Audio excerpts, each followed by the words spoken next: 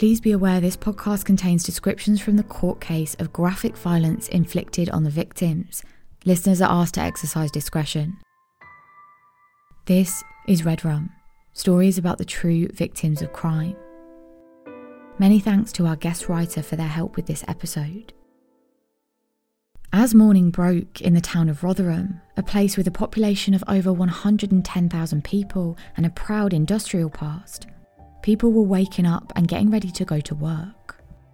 It was the 19th of September 2022, and as the first morning commuters walked through the town centre, one or two started to slow down and eventually stopped.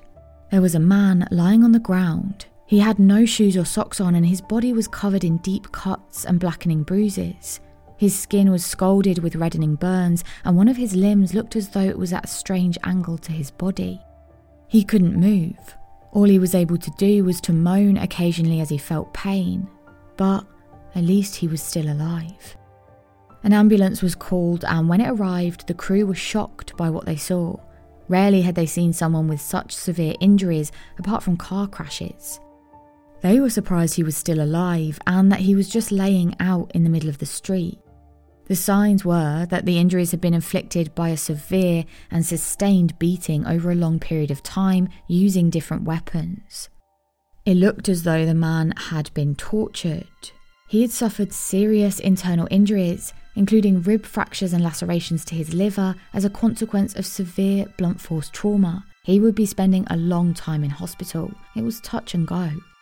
At about the same time, the police were called to 41 Spring Street, an area where there were mainly Victorian terraced houses and flats near to the centre of town, after they had received a report of a concern for a man. The house, apparently deserted, was in darkness inside, with tatty curtains over the windows. The police forced entry and searched until they came into the dining room. Lying naked inside a sleeping bag, with a rag wrapped around his arm to cover horrific cuts, was 31-year-old Adam Clapham. Adam was a family man and the father of a 7-year-old child. The police officers tried to revive Adam, even though his body, covered in the same cuts, bruises and burns as the man found in the town centre, was unresponsive. Adam looked in an even worse state, with severe lacerations to his head and face, and his skull looked as though it had been crushed in places.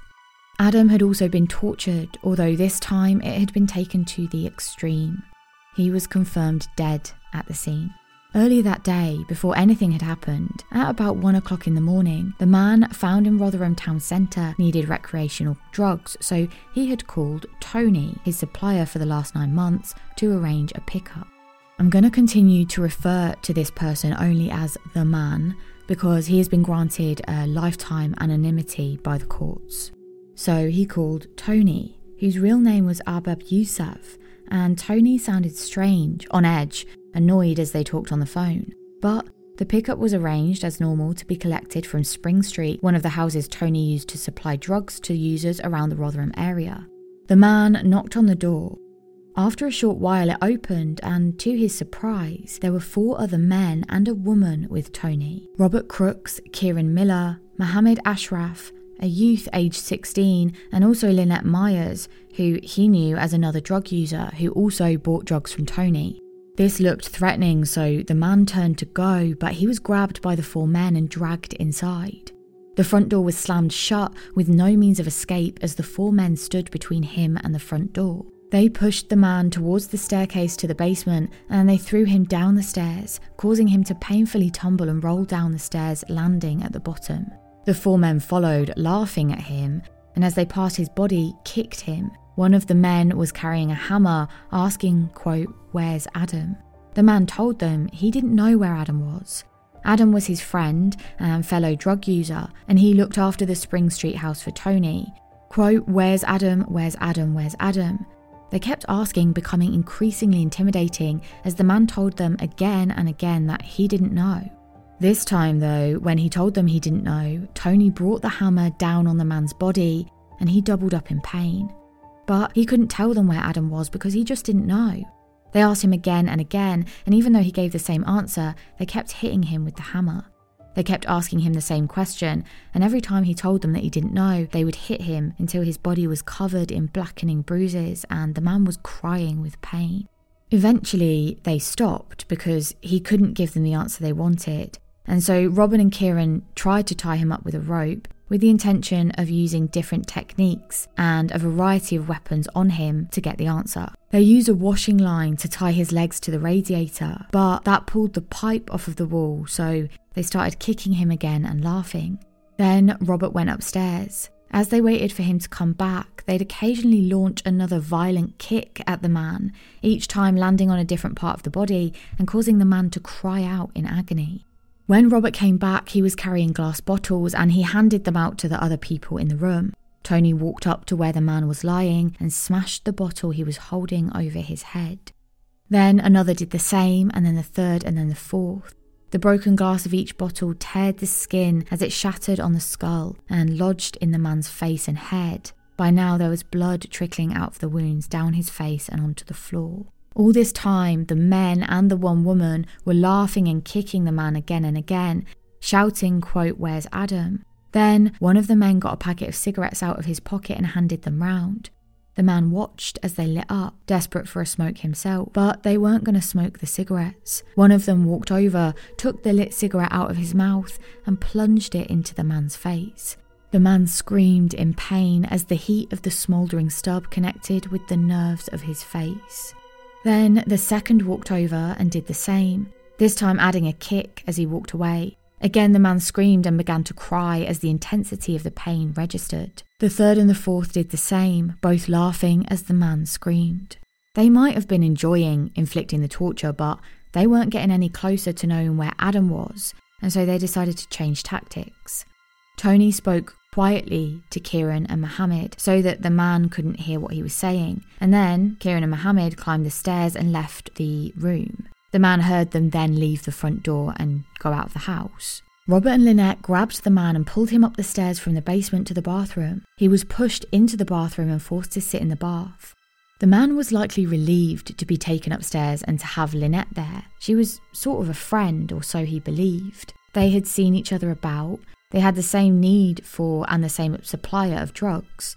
As he was taken upstairs, he thought he'd be able to persuade Lynette to get him out of there, even if it was only to turn a blind eye as he made it for the door. Robert walked out of the bathroom to go back to the basement and Lynette closed the door behind him. Now she could help him to get out, to stop the pain, to put an end to the nightmare.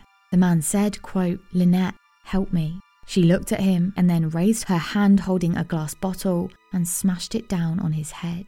She then turned on the shower and laughed as the ice-cold water ran over his body. She picked up a metal bar that had been left in the bathroom and started to hit the man around his head and body. As she was doing it, she told him she was trying to help him. Quote, "If I don't do it, they're going to do it 10 times harder."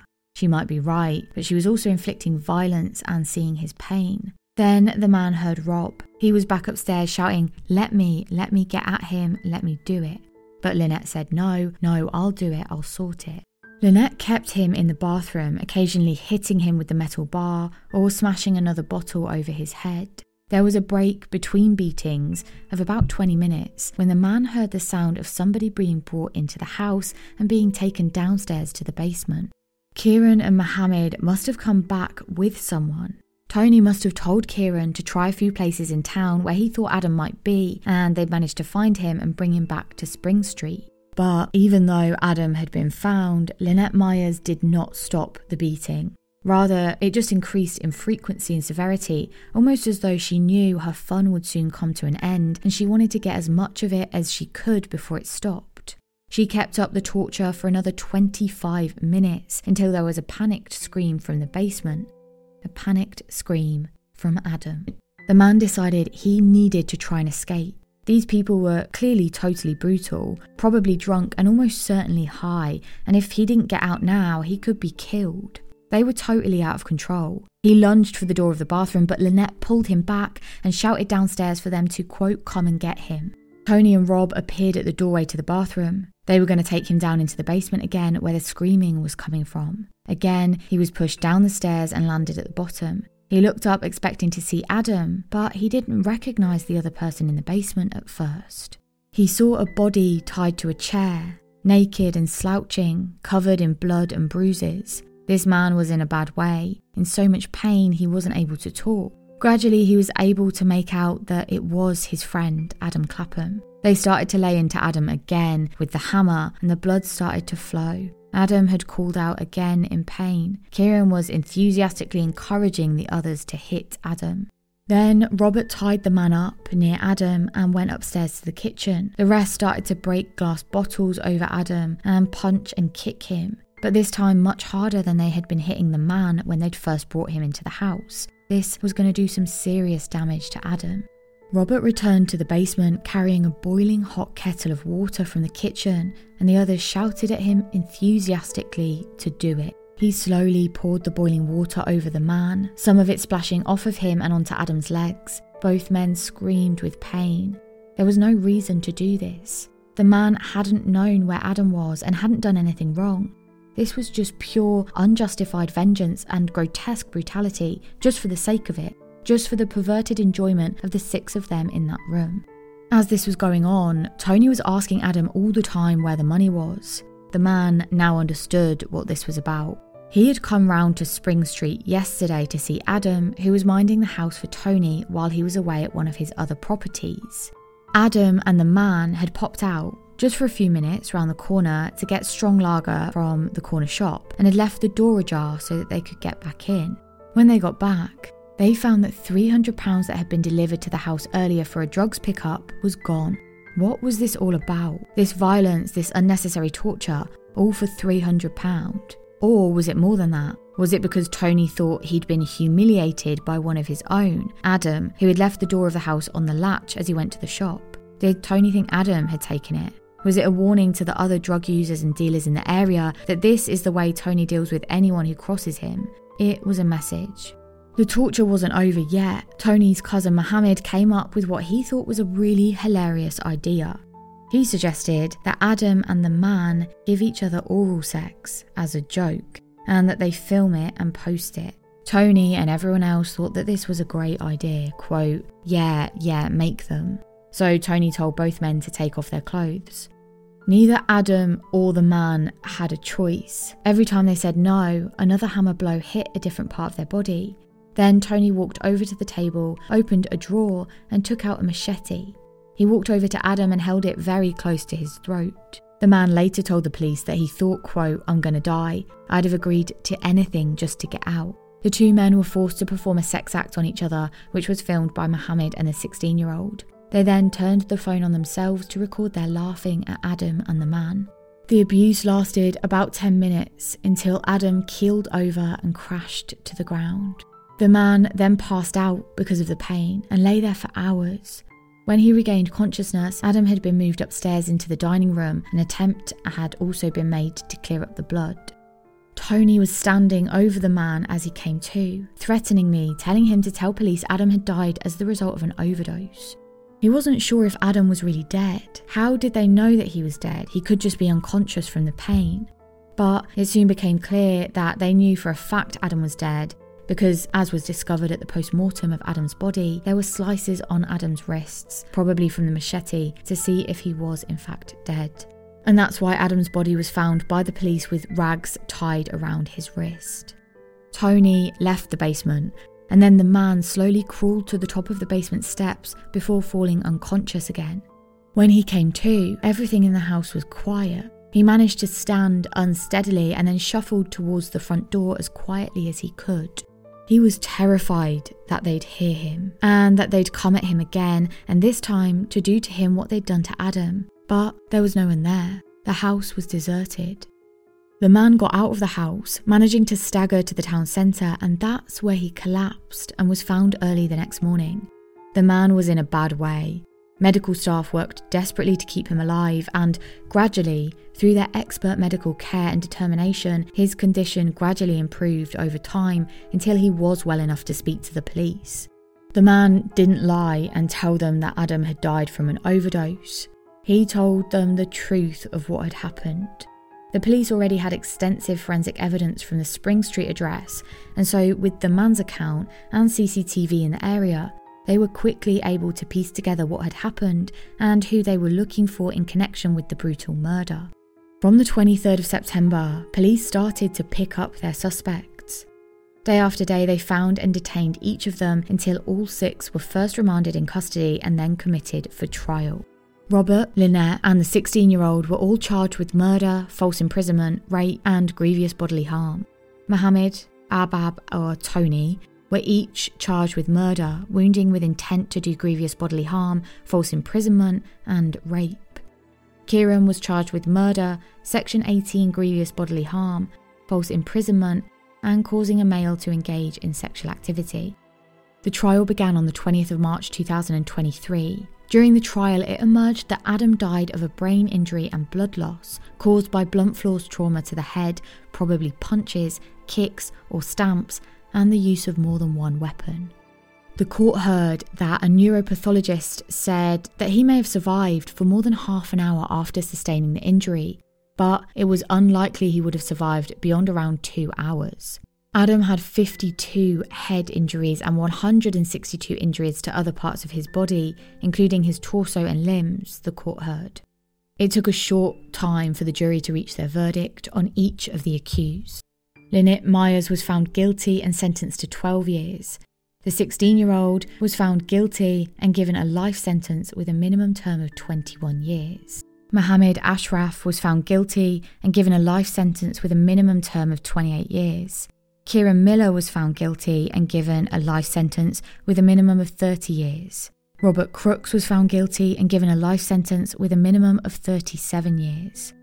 And the man known as Tony, Arbab Yusuf, was found guilty and given a life sentence with a minimum term of 39 years.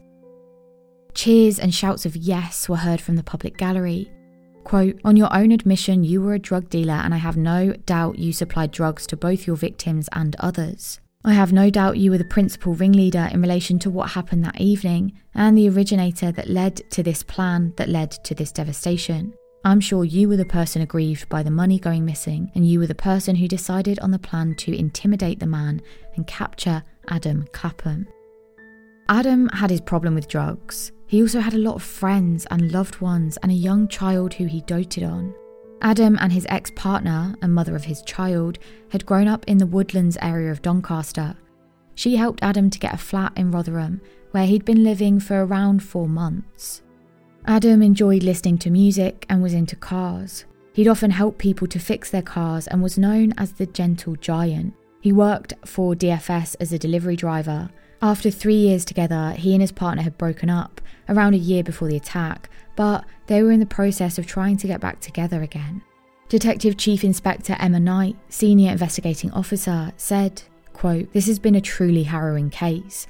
Besides the appalling levels of violence involved, among the most distressing and shocking elements are the details of how this group forced the victims to participate in sexual activity in their endeavours to inflict unspeakable torture and humiliation upon them."